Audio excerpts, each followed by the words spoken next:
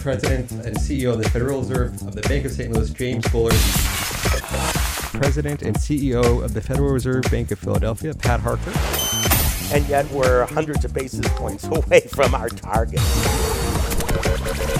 Welcome to our Behind the Markets podcast. I'm your host, Jeremy Schwartz. Alongside my co-host, Wharton Finance Professor Jeremy Siegel, we tackle market trends each and every week on SiriusXM's Wharton Business Radio Channel 111. Enjoy this week's show.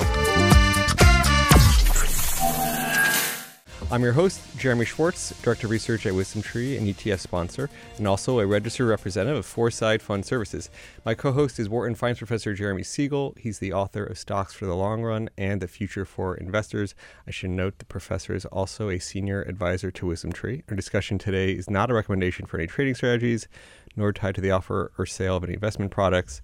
The views of our guests are their own and not those of WisdomTree or its affiliates.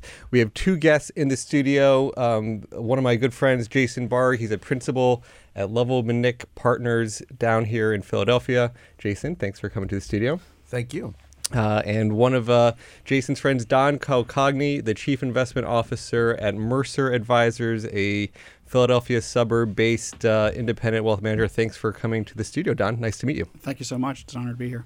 Well, we're going to get into, we have these two guys here for the hour with us in the studio, and we're going to be happy to take calls. Don's firm does a lot of work with clients, Mercer Advisors, and so we'd be happy to talk to you about questions on your mind. You can call us at 1-844-WHARTON. That's 844-942-7866. We'll throughout the show, let us know if there are things on your minds, things about your portfolio, things about the markets, how interest rates are impacting equities. We'll be happy to take your calls. But Don, maybe before we get to, let's introduce a little bit about Mercer Advisors and yourself, your background. Tell people a little bit about, your background and then your firm's background. Sure. Thank you, Jeremy. My background's in finance. I've been in the advisory space for close to 25 years. Graduate background in finance from Chicago, and also have a graduate background in tax law. And I've been working with individual clients, private clients, for close to 25 years. 12 of those years have been at Mercer Advisors. Mercer is a $10 billion national fee-only wealth management firm that also provides tax services and estate planning services in-house. We've been in business since 1985. We are a non-commission firm, so we do not sell any insurance products. We do not sell variable annuities or anything along those lines. We are very much a consulting firm to our clients. Well, thanks for that introduction. And Jason, I'm going to come to you in a second for your introduction, but I just got to know we've got Professor Siegel on the line. Professor, thanks for taking some time with us today.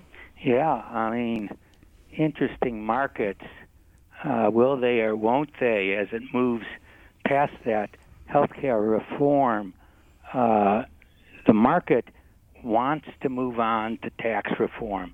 The Affordable Care Act, so complicated, and the changes are so complicated, it doesn't have any direct effect. They want them to move on, and it's back and forth on that. But also take a look at what's happened to oil. It's up a little bit today, but 47.84. Don't forget, OPEC was targeting around 60. So there's downward pressure there on the oil market, to be sure, and that really tells you that the Fed should never, think about moving 4 up on this year, and that already the amount that they've moved up is already, having pressure on some of those commodity markets. But the market wants Congress to move on, regulation reduction, tax reform, and if it doesn't pass the CARE Act, maybe we have to go to tax reform and do some horse trading. Some of the people want one thing and on the other one, and make a deal so that both will pass. Yeah, well, it'd be interesting if he can really strike the art of the deal, as he's known for. On can he get these deals to come together?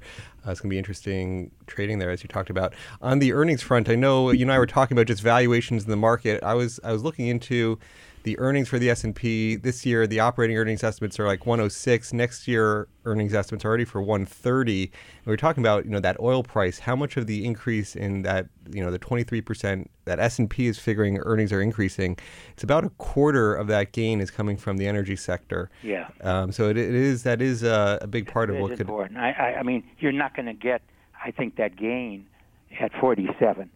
Yeah. So I think you're going to need a higher price than that, and of course it could go up.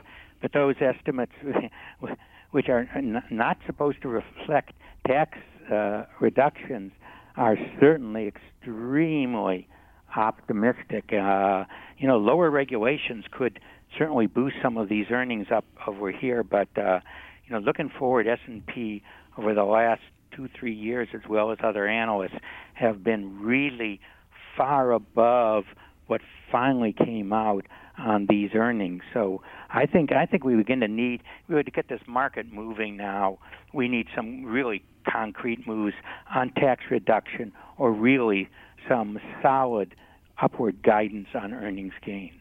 Sure. Jason, Don, any questions for the professor while we have him on the line?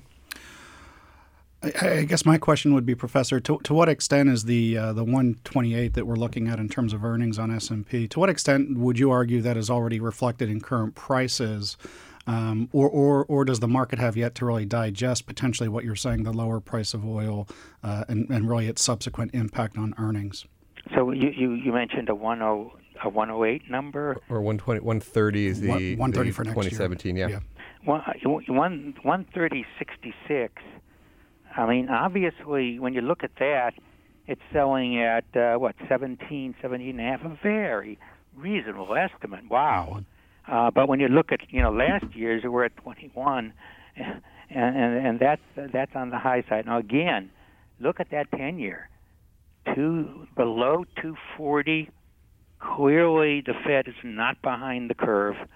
If they're behind the curve, you would see it way near 3. Basically, they say this is enough of a hike. So, my prediction that, we may get to 3 this year and 3.5 at the end of the cycle, gives you a permanently lower interest rate structure. And in my opinion, that should raise the equilibrium PE ratios from 15, 16, hopefully, up to 19, 20. So if we can get that, 130, we got another 10, 15%. But as we've known, those numbers a year hence have faded $10 to $15 as the year has actually progressed. Yeah, so we'll see. It's interesting. 2/3 of this increase in earnings is really from tech, healthcare, and energy. So we'll see if oil is, certainly there should be some pressure on oil, but then tech is looking good, and of course, a lot of it. Again, we have what's going on with the dollar, and whether we're going to have a border adjustment tax, which will change dollars. And again, I voiced my opposition to it because I think it's going to cause chaos in the international capital markets in terms of debtors and creditors, and that uncertainty would be a downturn. But that's a very, very open question at this point. If I may, I just want to ask the professor one more question. Yes, please. There's been some concern potentially that there is a short-term credit crunch beginning in China. And I'm just curious what your thoughts would be with respect to what impact that may have on global capital markets and specifically the U.S. equity market. Well, and I'm not an expert on China, so I don't know the current stand. China wanes and waxes as its importance to the U.S. Obviously, when it was really going down a few years ago, everyone looked at China to open the U.S. market.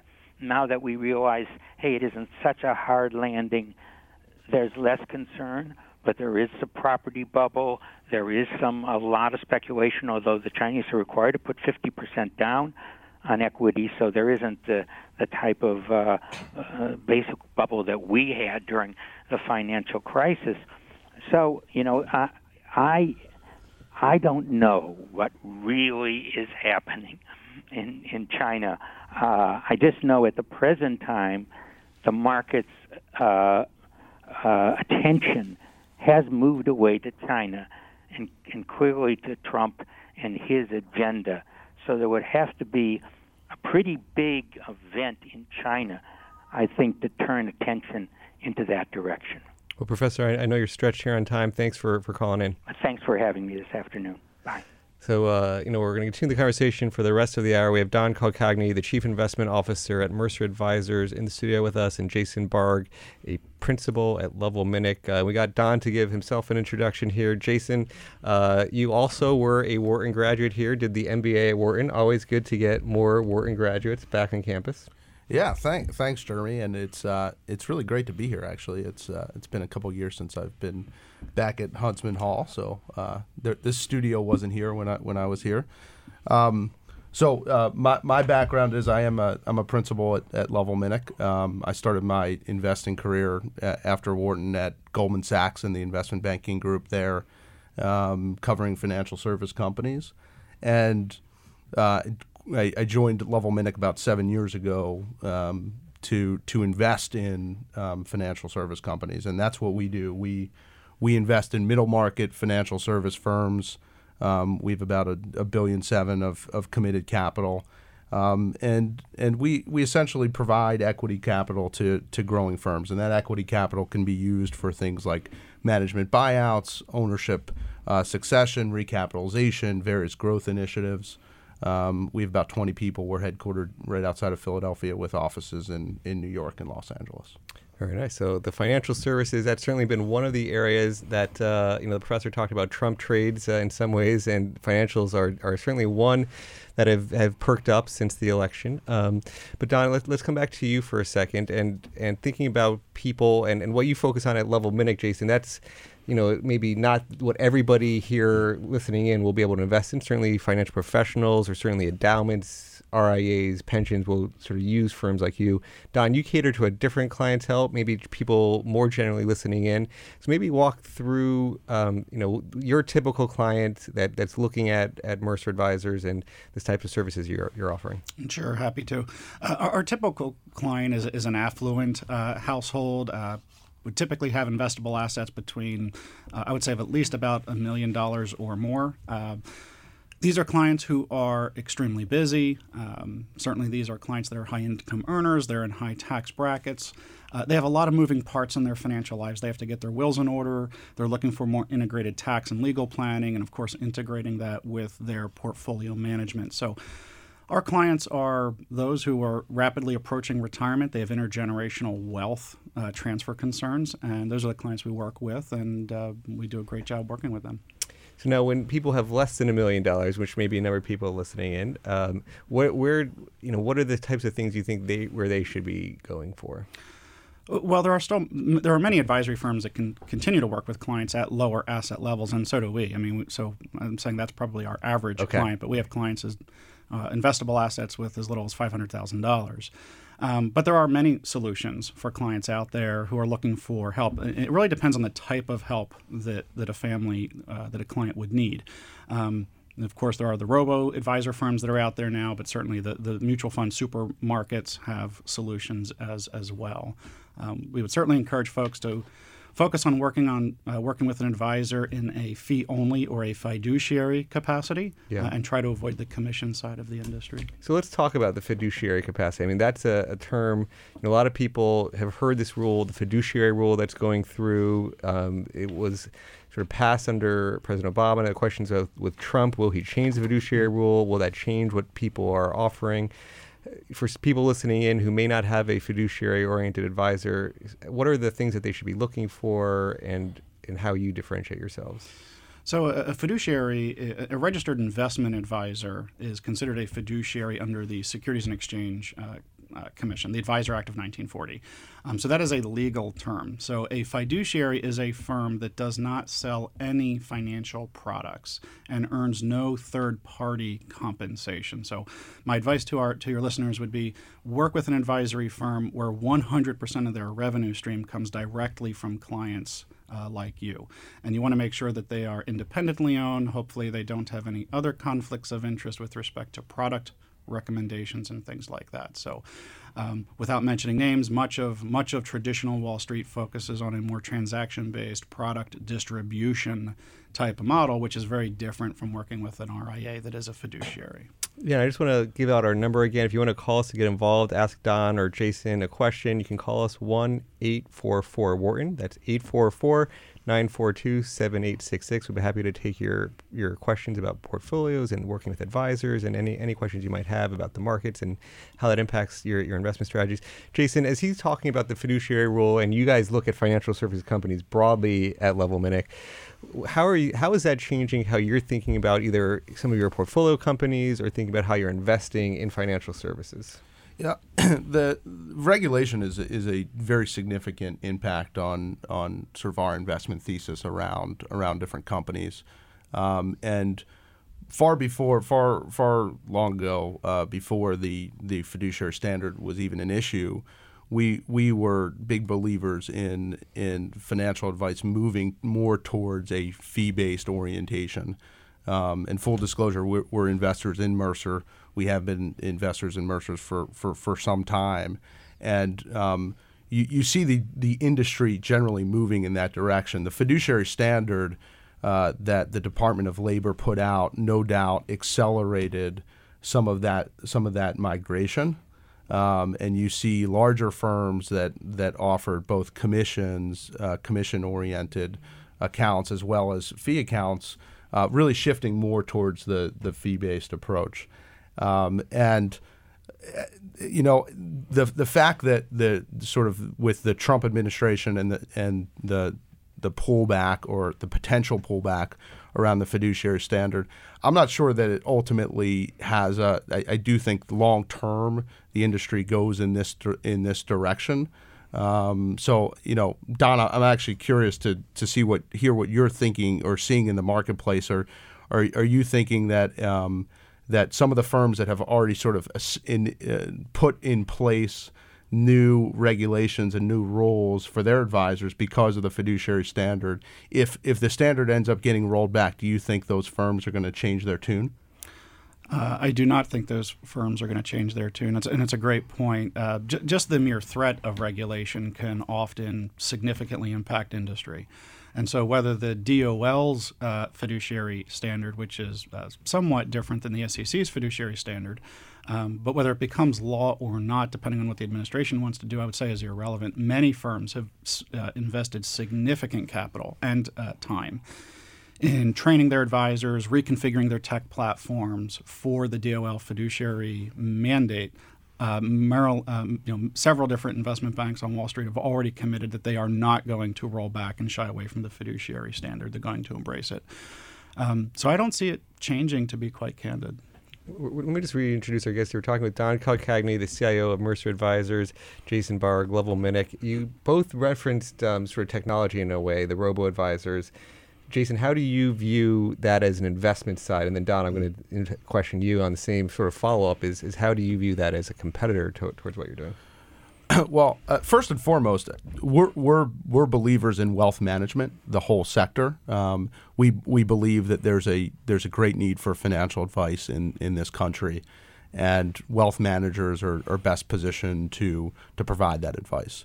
Coming out of the financial crisis, there's no doubt that assets have migrated from larger institutions to independent firms like Mercer, and I think that trend is here to stay.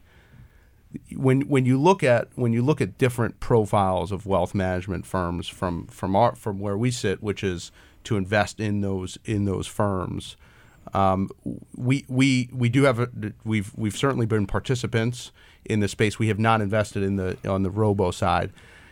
Multiples are too high. Well, yeah, I definitely think value investors don't like paying. We're growth investors, but they are high. They are high multiples. I think it's really a venture dominated game right now. It's more of a technology, whereas more mature businesses like a Mercer, who cater frankly to a different audience. I mean, if you look at the average account size at most of the robos, Don mentioned sort of average account size of $1 million plus. They're well south of there at the robos, and that's because to the degree that you have a larger set of assets, you want to talk to somebody and you want to get advice. But there's no reason Don can't be his own technology provider and have an offering that goes online. I mean, I think everybody, in one of the analogies I've heard is you will eventually, everybody will have some kind of offering.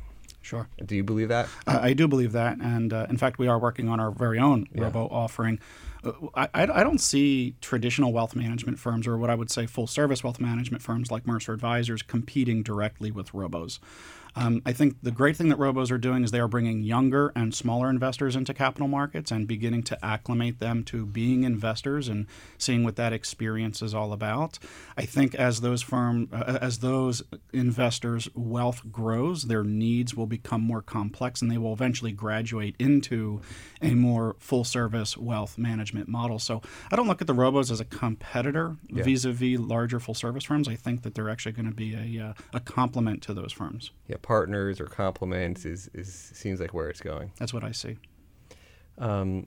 So, I mean, as when you think about the offering of who you're going to try to target with that, and maybe it's still early stages for you, so maybe not want to talk too much about it, but anything on, is part of your view that it could help you target smaller accounts, the children of families? I mean, that seems to be some of the discussion points I hear in the industry.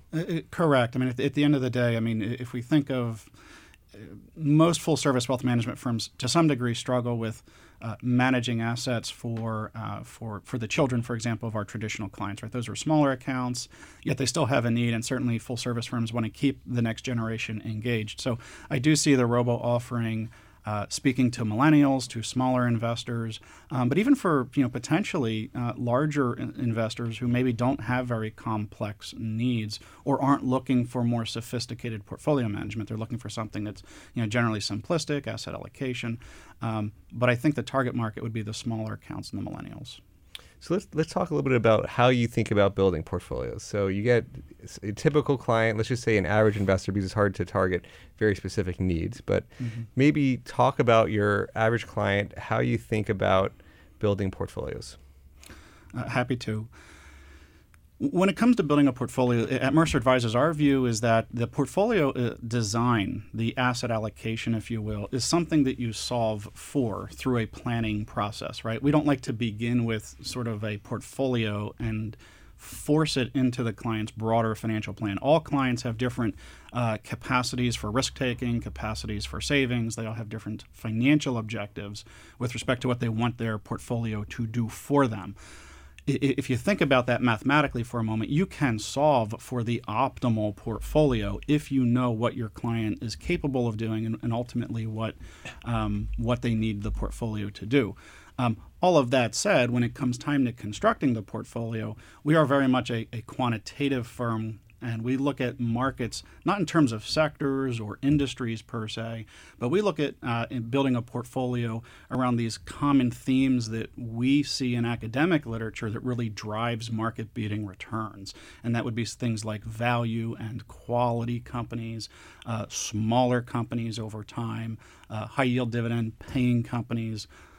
So when we build a portfolio, that's what we're looking for: deep value, momentum, size, quality, and things along those lines. So it sounds like we think along similar lines. Don and I are just meeting for the first time today, but we're definitely very like-minded, I think, in thinking about these factors here. I just want to offer to our listeners again, if we've been talking a lot about financial advice, talking about the technologies. If you're listening, if you use a robo-advisor, we're curious, call us, give us a call. Why not have you been using them? If you're looking for more suggestions on how building your own portfolios, I'd love to hear what's on your mind. Jason, as you think about your own personal portfolio management, you've got Level Minic, private equity. How do you think about your own situation? What do you think? Well, I think maybe I'll talk about how we think about portfolio construction at Level Minic in the areas that that we're most interested in. And again, we're because we're so focused on financial services. That's the sector that I'm most likely to be able to speak to in an intelligent way. So with respect to that, we're investors in addition to wealth management. We invest in asset management businesses. We have a few firms and sort of playing off of, there's different ways to invest out there, and with respect to sort of active management, we believe that there's areas where active management really does pay off. So if you think about sort of international investing, or something that's frequently talked about today is ESG investing, where investors, and I think this is more common with millennials. Investors are really interested in socially responsible types of initiatives, and Don, I imagine that's something that on occasions you talk to clients about. ESG seems all over the map. I mean, something we talk about. I mean, what is the typical? I'm absolutely curious to hear how Don thinks about it in terms of how they would build it into a portfolio, because ESG means a lot of things to a lot of people. Sure, it does, and you're right. There's certainly a broad definition of ESG. When we think about building ESG into a portfolio, there's really 2 or 3 different layers at which we can do that. Certainly, we can focus on using mutual funds or ETFs that have an ESG or a socially conscious type mandate. The challenge with using a pooled vehicle is there's no customization, right? You have to accept whatever the SRI, socially responsible investing mandate, is at the fund level. Another way to do it is building a portfolio of actual individual securities and then applying a series of screens. So you could screen out big polluters or human rights violators, or we even have a Sharia compliant screen that we can apply and screen out pork and usury and things along those lines. There you can be much more surgical. It can be much more customized because we own the individual stocks. So what % of your clients do you say employ these ESG screens? Right now it is a small percentage. It's probably south of 10%. Okay. But I will say, interestingly, and it's something I'm starting to measure, it is probably one of our most rapidly growing segments of our business. And we certainly saw substantial demand for it on the West Coast, but certainly as social responsible mandates have evolved, we now have mandates that even speak to other parts of the country potentially that maybe have different social issues that they want to adjust their portfolio for. So it is growing very rapidly. Do you think, Don, that it's sort of table stakes these days for a wealth management firm to be able to offer ESG product? If we're not there yet, we will be there soon, to where if you don't have an offering, you better get one fast. And that's partly because as this wealth transfers to that next generation, the next generation is, I would argue, significantly more socially conscious than their predecessors. Yeah, I mean, we talked about it, but the wealth is still concentrated in the older generation. So the question is, how quickly does it transfer? And then where it does seem, at least today, that the customized solutions is what people, because you're saying, the people on the West Coast might have a different than the people on the East Coast or the middle of the country or wherever it is. Different people have different values there. So do you view it as going to be customized as the answer for a long time, or do you think that people should be building? This is a selfish, interesting question. People like myself should we be building these ESG screened, weighted factor products? And that's an interesting question. It's an area where I'm doing a lot of research presently, because here's the issue. Once you apply a screen to a portfolio, we get something that finance folks are very familiar with called tracking error. And so the tighter your screens, the more companies you remove from your portfolio, you are potentially introducing more risk to the portfolio. So that's something that you have to balance, is increased risk in your portfolio because now it's more concentrated relative to having a portfolio that manifests your values. My personal view is people should be thinking more intimately about their values and connecting that to their portfolio. Just my personal view is that is how we are going to have a positive impact on the world that we would like to see, is through dollars. But that's just my personal view. Not everybody agrees with me on that. I'm sure. So. This is all over the map, this discussion. This is great. I'm talking to Don Culcagni, of Chief Investment Officer at Mercer Advisors. We've got Jason Barg, a principal at Lovell Minnick. They can be with us for the rest of the program. We're going to have to take a short break, but if you want to get involved in our conversation, you can call call us at 1-844-WHARTON. That's 844-942-7866. When we come back, we're going to be talking more about investment strategies, portfolio management, private equity, financial services. You're listening to Behind the Markets on Sirius XM 111. I'm your host, Jeremy Schwartz, Director of Research at WisdomTree. Join me in the studio for the rest of the show. We've got Don Calcagni. He's the CIO of Mercer Advisors. Jason Barg, a principal at Level Minic. And Jason, we talked a lot with Don on the first part of the program about his portfolio strategies. At Level, you guys focus on private equity, financial services, private equity in particular. Maybe, for people, we talk a lot on this program, traditional stocks and bonds with Professor Siegel. Why don't you talk through higher level, like how should people be thinking about private equity and alternatives? What part, how much of their portfolio should they be thinking about that? How do you think about that broadly? Yeah, it's a really good question. And private equity is a relatively new asset class, and you have to look at the asset class along a spectrum. So there's early stage investing, which is really venture capital. And then there's later stage investing, which is more private equity, more buyout.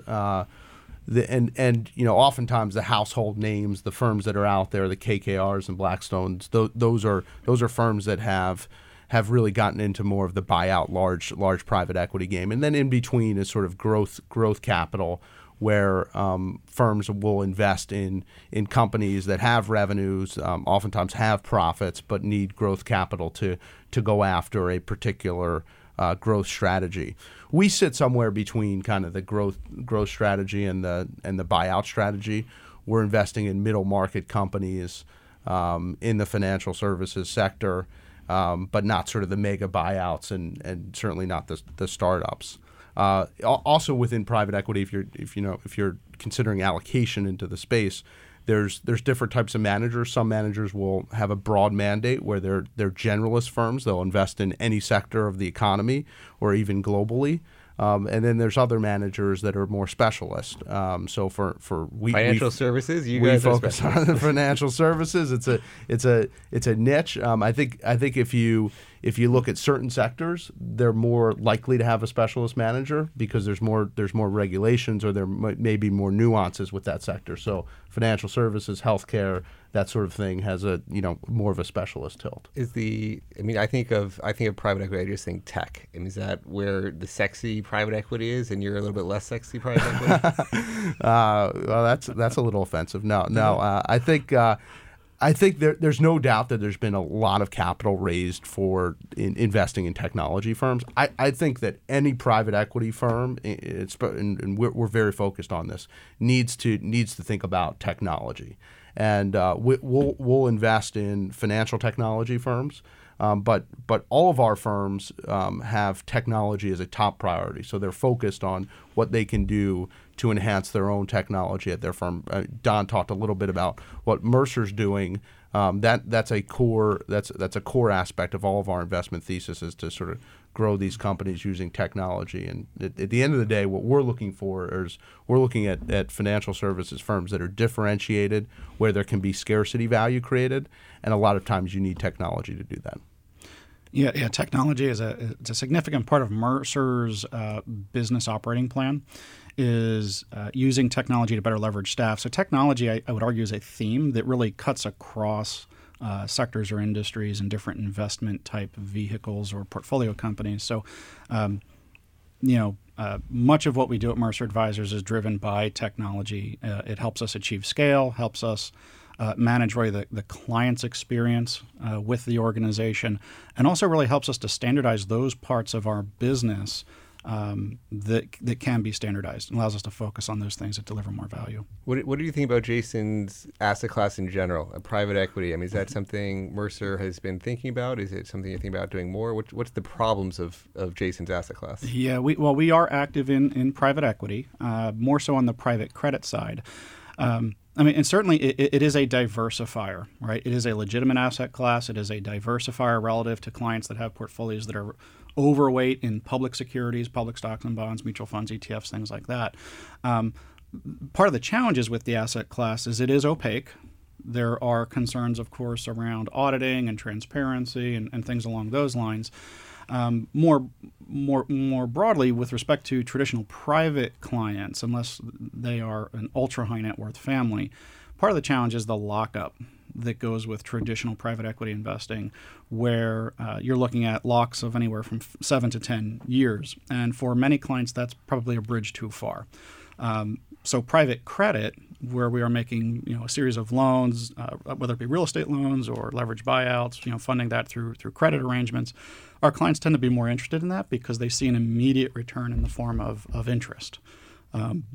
There's also a sub-asset class that we're starting to see, which is more dividend-oriented private equity. These tend to be more buy-and-hold type private equity concerns. Clients tend to like that as well because of the immediate return on investment. Jason, you see people democratizing. I mean, one of the things you see as a trend in financial services, just more access vehicles, making things that used to be institutional-only type investments more to the broader masses. I mean, that's sort of ETFs in a nutshell is trying to do that in a lot of ways.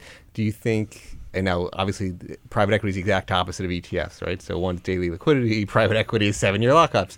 But is there anything that is happening that would make it more generally available? There's a great deal of interest in figuring out a way to get private equity in the hands of retail investors. I mean, we all know that more and more people are having power over their own destiny with respect to their personal finances. So if you were historically a recipient of a pension fund, you by definition had private equity exposure. Today, if you just have a defined contribution plan or an IRA, you don't have that exposure. So there are firms that have recognized it. I think that the challenge of the lockup period and the illiquidity is a real one for retail investors. So there needs to be mechanisms put in place to gain some liquidity over time. And as private equity has gotten larger, it's actually become more of an efficient market. There's secondary firms out there that will buy portions of private equity firms or private equity interests. So I do think over time people will figure out how to crack the nut and can get some private equity exposure in retail investor hands. I will add that this is thank you, Jason. I think that's a problem that we definitely have to solve as an industry. I could even see it becoming a public policy challenge. And the reason I say that is if we just look at the number of publicly traded companies on the NYSE, over the last, I'll say, 15 years, that has declined by as much as 50%. Yeah. So we are seeing a broad shrinking of really the equity market. And what that means is longer term, in order for investors to build wealth and to manage wealth, they're going to need access to other vehicles. They're going to need access to capital building opportunities outside of public markets. Let me just reintroduce our guests here. We're talking with Don Calcagni, the CIO of Mercer Advisors, Jason Barg of Level Minic. We're talking about building portfolios, different asset classes. Call us 1-844-WHARTON, 844-942-7866. Happy to take your calls. One of the things, I mean, Don, we've talked about in terms of individual investors, one of the issues tends to be, and sort of there's an interesting dichotomy, private equity, you're locked up, you can't trade for 7 years. Maybe that's actually better for investors who tend to overtrade, have these behavioral problems, and they, shoot themselves in the foot too often. What's your research talk about these behavioral tendencies? Yeah, great point, Jeremy. That's one of the huge ironies of the modern capital markets is, since the early 90s, we've seen the democratization of the markets through online discount brokerage firms. It's so inexpensive today to trade. We've seen the rise of ETFs, the index mutual fund, where virtually you can own the S&P 500 index through a mutual fund for next to nothing. The irony is that when we look at all the academic literature that studies what exactly average self-directed investors are earning on their portfolios, they are substantially underperforming the S&P 500 index, for example, by as much as 500 basis points annually. That's annually. Yeah. So we are seeing substantial underperformance. And you are right. Brad Barber, Terrence O'Dean at UC Irvine have documented that much of that it can be tied to overtrading and behavioral biases. So you're right. I think locking up investors in principle would probably result in a better return. The challenge is that that's behaviorally, that doesn't feel very good to today's investor that's constantly plugged into business, news. the news. And the problem is the technology is just getting information more in front of people, and so that creates more incentive to want to trade when they really need less incentive. Want to look at your clients less. All this robo-technology, make your portfolio visible, that's going to create bad problems. Yeah, I could not agree more, and that's part of the challenge, right? Is we all support democratization and the evolution of technology, but sometimes these evolutions don't necessarily have a positive impact on what we want most, which are great positive returns on our wealth, and that's in our view, that's one of the benefits of working with a full-service wealth management firm. There's a lot of work in the fields of psychology. Dick Thaler at Chicago has done a lot of work on this. Just read Misbehaving. Great book. Yep. That's a plug for a former professor of mine, Dick Thaler, where if we can just slow things down and really help people to engage what we call that System 2 level of thinking, that they would probably get a much better outcome with respect to their portfolio rather than just sort of this knee-jerk reaction. Yeah, it's a really interesting point that lockups or long-term illiquidity could be good for investors. It's also notable that public companies are constantly managing to quarterly expectations. They're constantly worried about what the street's going to think about their next earnings. The good part about being owned by a private equity firm or having private investors is that you, as a management team, you don't have to manage to quarterly expectations. You can manage to the long run. So private equity firms are interested in sort of 5 to 7 year results. So what that does is it allows companies to invest in various growth initiatives. They can invest in technology, which may harm near-term earnings, but for the future of the company and its investors is a very positive thing. Now, one of the trends, there's been lower fees coming across the industry everywhere, and one of the things, lower fees are impacting, you see trading, and we talk about over trading in some ways here. How do you see lower fees on trading impacting things here, Don?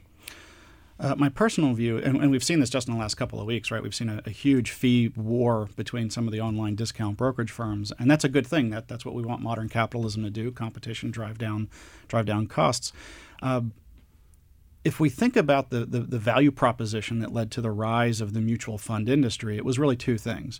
One was alpha, which has largely dissipated depending on who you talk to. So there isn't much value anymore in following some sort of messianic fund manager. The second value proposition is that mutual funds provided low-cost diversification to smaller investors. Technology is rapidly changing that. As of today, you can actually purchase a basket of stocks that are representative of the S&P 500 index. So you could actually own all of the stocks of the S&P 500 index for as little as 10 basis points.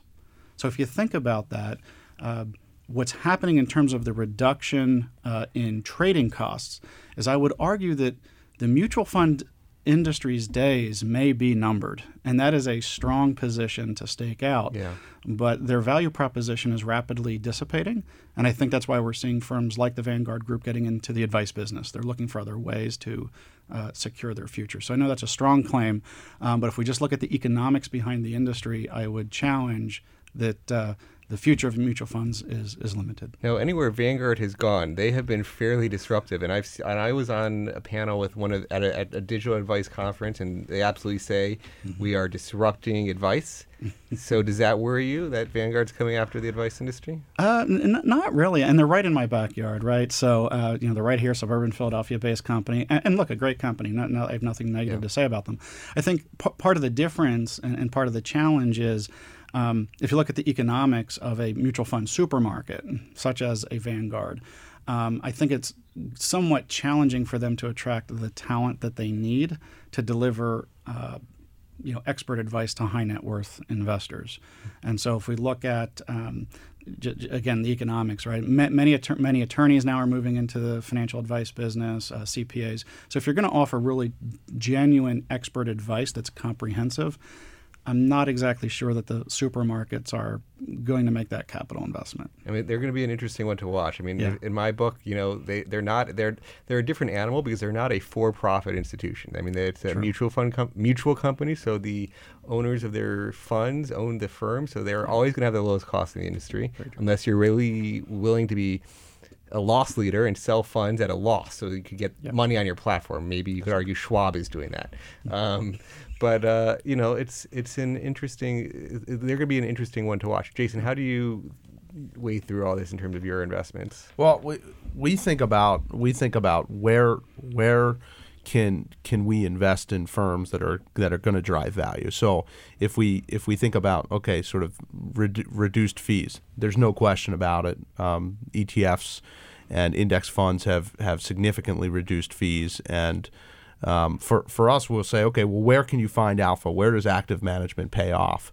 And there's certain areas. You believe there's active managers that can pay off? Yeah, we certainly do. Wow.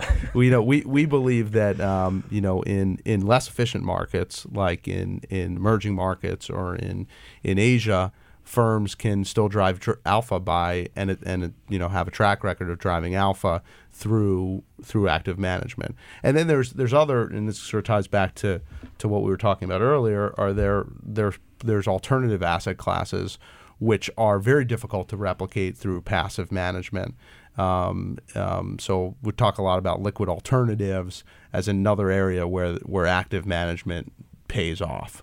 And when we think about our own portfolio today, we're focused more on those or investing in the trend to passive. Let me throw a counter argument there. So I think I'm with Don on some aspects here. Don said, "Do you really want to follow this messianic active manager?" Which I like that quote.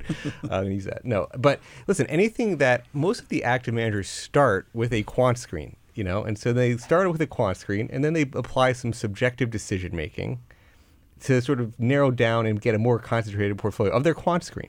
So, you could just get rid of that subjective decision making. We talk about behavioral biases in all these people. The managers aren't indifferent to those behavioral biases.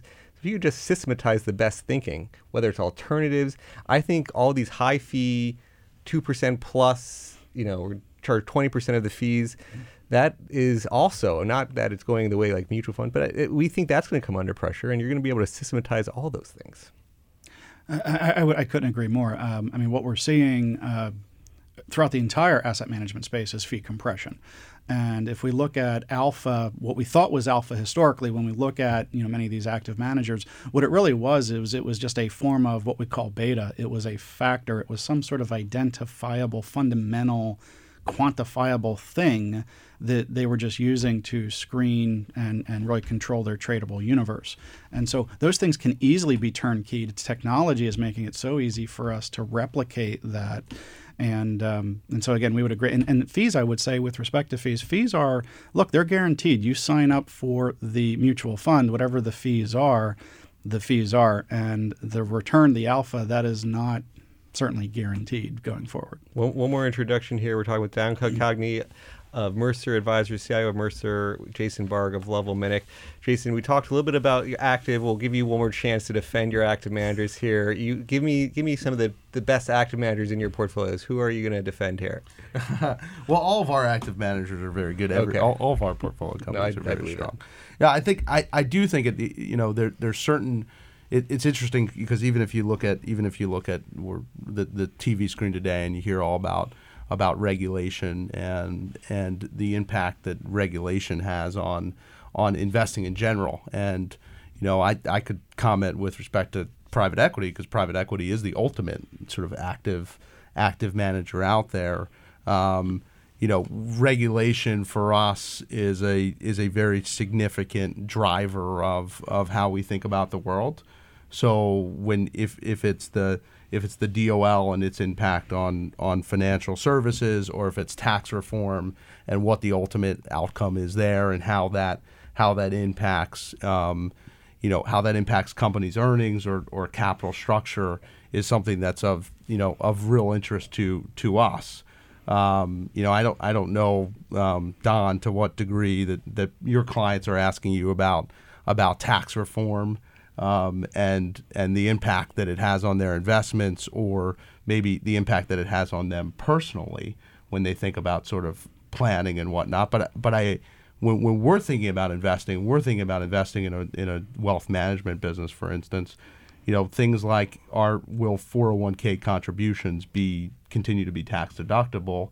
Those are real questions that I think you have to address. Are your clients all how do you say, with these elections and the politics? Are they calling up all crazy one way or the other? Half of them happy, half of them depressed, and figuring out what they're going to do with their emotions on their portfolios? Is that one of your main issues right now? I mean, absolutely. Gallup ought to just set up in our office, right? Because as the phone calls come in, we can just log who's for, who's against, right? So there's no sense in even polling. Just sit in our Markets office. are going to crash. Oh my God, what's he doing? Exactly. Which is why it's important to have social screens for both conservatives and for liberals. That's interesting. But at the end of the day, yes. I mean, tax reform. Today the health care bill. Just this morning, I was fielding phone calls from some of our nervous clients, curious what's going to happen. So, look, tax is, at least in our view, tax and regulatory issues are some of the biggest drivers of market returns, and so we certainly have to pay very close attention to those two issues. So Jason, one of the as we were thinking about fee pressure, I think about your industry at private equity, where you're really making very concentrated bets.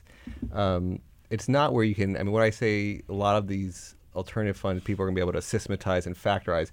That would not be true for what you're doing. That's true. I think private equity has a long history of very attractive returns, and part of that is the dynamic that I mentioned earlier around focusing on long-term value as opposed to quarterly earnings. The other component, something that we try to bring to our companies, is an ability to add value. If private equity firms that are highly specialized, they may know something about their industry. We can help our companies do things like pursue acquisition strategies. So we've had about 30 platform investments over time, and those investments have done something close to 50 bolt-on acquisitions, and those are big value drivers. As are things like developing new strategies, thinking about organizational dynamics. Those are things that private equity firms can bring to bear, which is certainly it's a different thought process than being a public investor. Don, so is that a testament? Mercer, you guys have been in a growth phase, acquiring other companies. Is that something Jason's helping you do? Yeah, he's actually spot on. I mean, we've acquired 6 different firms in the past 6 months. Certainly, Jason's company has been instrumental in helping us. Jason himself has been instrumental in helping us, identify those firms and helping to think through how to integrate those firms. So, absolutely, it's a big value add.